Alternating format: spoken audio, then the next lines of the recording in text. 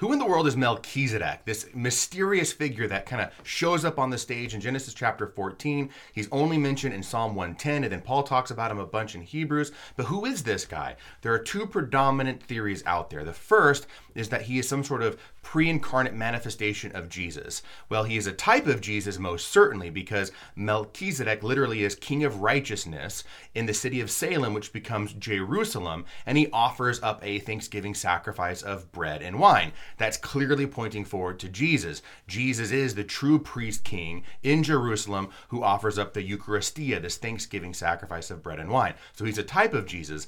But tradition says, in both Jewish and Christian tradition, says that he's Shem. He is Noah's firstborn son, Shem, who bestows the blessing upon his great-great-great-great-great-grandson, Abraham. And that makes total sense. It's pretty awesome. If you want to learn more, come check out my Genesis Bible study on my website. God bless.